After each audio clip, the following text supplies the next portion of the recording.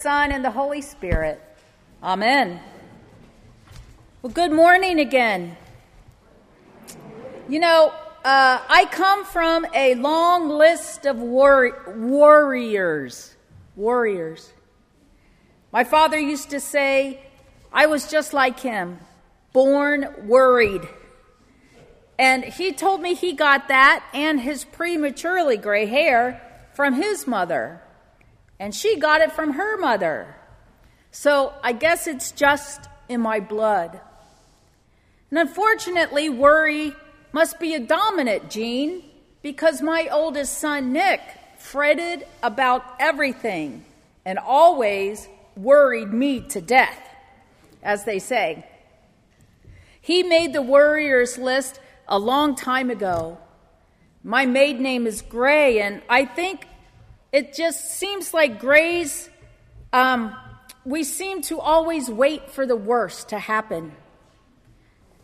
In good times, my dad would say something like, well, everything is going too well. Something bad is about to happen and ruin it all. And of course, over time, guess what? Something bad did happen. And he would say, I knew that was going to happen. He was just waiting for the bad things to happen throughout all the good that he was experiencing. And considering my ancestry, I think it is ironic that Advent is the season of waiting. And I don't know about you, but hearing Jesus say, they knew nothing until the flood came and swept them all away, so too will be the coming of man. That really makes me worried about what this Christmas will bring. Are we expecting a baby born in a manger or the end of the world? It's enough to make a worrier crawl in a cave and hide. And I suppose Jesus reminds us that this waiting period, this meantime, between ordinary time and Christmas won't be all cheery, merry, and bright. I think he realized that fear and worry are contagious, and it's only our human inclination to see the natural and man-made disasters that we talked about last week as signs that the end of the world is very near. And while you wait, Jesus says, you have a lot of practical things to do, like be alert and stay awake with patience, endurance, and hope. But Jesus, there's just too much to worry about this Advent, you know? Individuals and families are still struggling to find jobs and make ends meet. Still trying to hold things together during the holiday season. And for so many of us, the holidays mean deep despair rather than celebration. And I haven't even mentioned that fiscal cliff that's looming over the nation and threatens us all.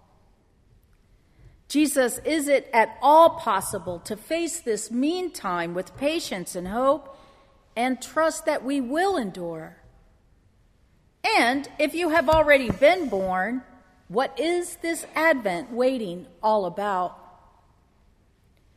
And I ask those questions of you also, Trinity, because I know as a congregation in an interim period, you may want to keep your heads down and worry about how things will turn out.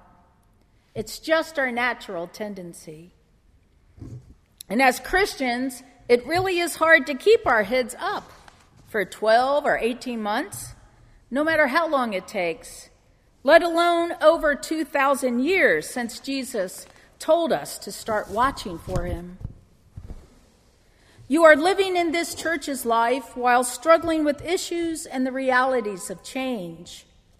Change in relationships, change in schedules, change in leadership, changes in what you expected and hoped for. Your hearts might be weighted down with distractions and anxiety over what you see, or may not see, or want to see, happening around you. The pressing needs of a congregation in transition can certainly overwhelm, just like those roaring flood waters Jesus speaks of. And I know, too, that you worry, what will the future bring? Could this be our end time? Now, change of any kind is a stress inducer. It's stress simply because it is different from what we expect. Pressing needs and worries of the meantime a church experiences between settled rectors have a tendency, maybe, to weigh us down and bring out the worst of our fears. You may believe that all your worries may be over and when the next settled rector comes, but you will find when he or she arrives, it will be the beginning of a time with its own signs and predictions. And today I hear Jesus say that our need for control, that anxiety we have to know exactly what the future will bring, prevents us from looking up and noticing God in the meantime. For me, the interim time is just like Advent. It's an always present meantime, a time for patience, endurance, and trust in the midst of that reality of change. But God is in the stress. Believing that, knowing that God is with us in the present time and the present struggle is the grace that provides hope. That's what Jesus, I think, is talking about today. And I may be a worrier, but I've learned as I get older to allow some room for God to work in the middle of our human turmoil and waiting. I can't always know the easy answers and quick fixes for issues and problems that come up. But I do know by listening to Jesus that sometimes we just need to endure together the struggle and the not knowing. I think Jesus says raising our heads, helping each other lift up our burdens, being on guard to notice God working presently, and recognizing that worry, doubt, fear, and anxiety are the very signs that can wake us up to the hope and redemption God offers us.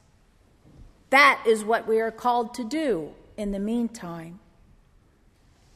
So today's gospel has been mistakenly used to predict the end times or the rapture. Remember the Left Behind series?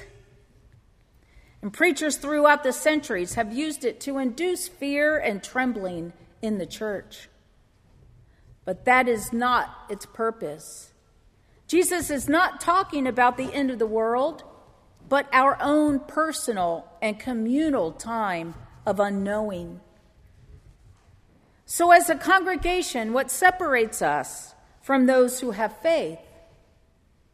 Is it that we have each other to help recognize the signs of fear and doubt, and we give strength to one another in our struggles through the meantime? Now, I'm not sure if I can completely take my name off the worriers list. I am my father's daughter, after all. So I want to add my name to another list. I'd like to add my name to the list of people who are not spending their time worrying about the unexpected time of Jesus' return. I'm too busy in the meantime being thankful that he came in the first place. Amen.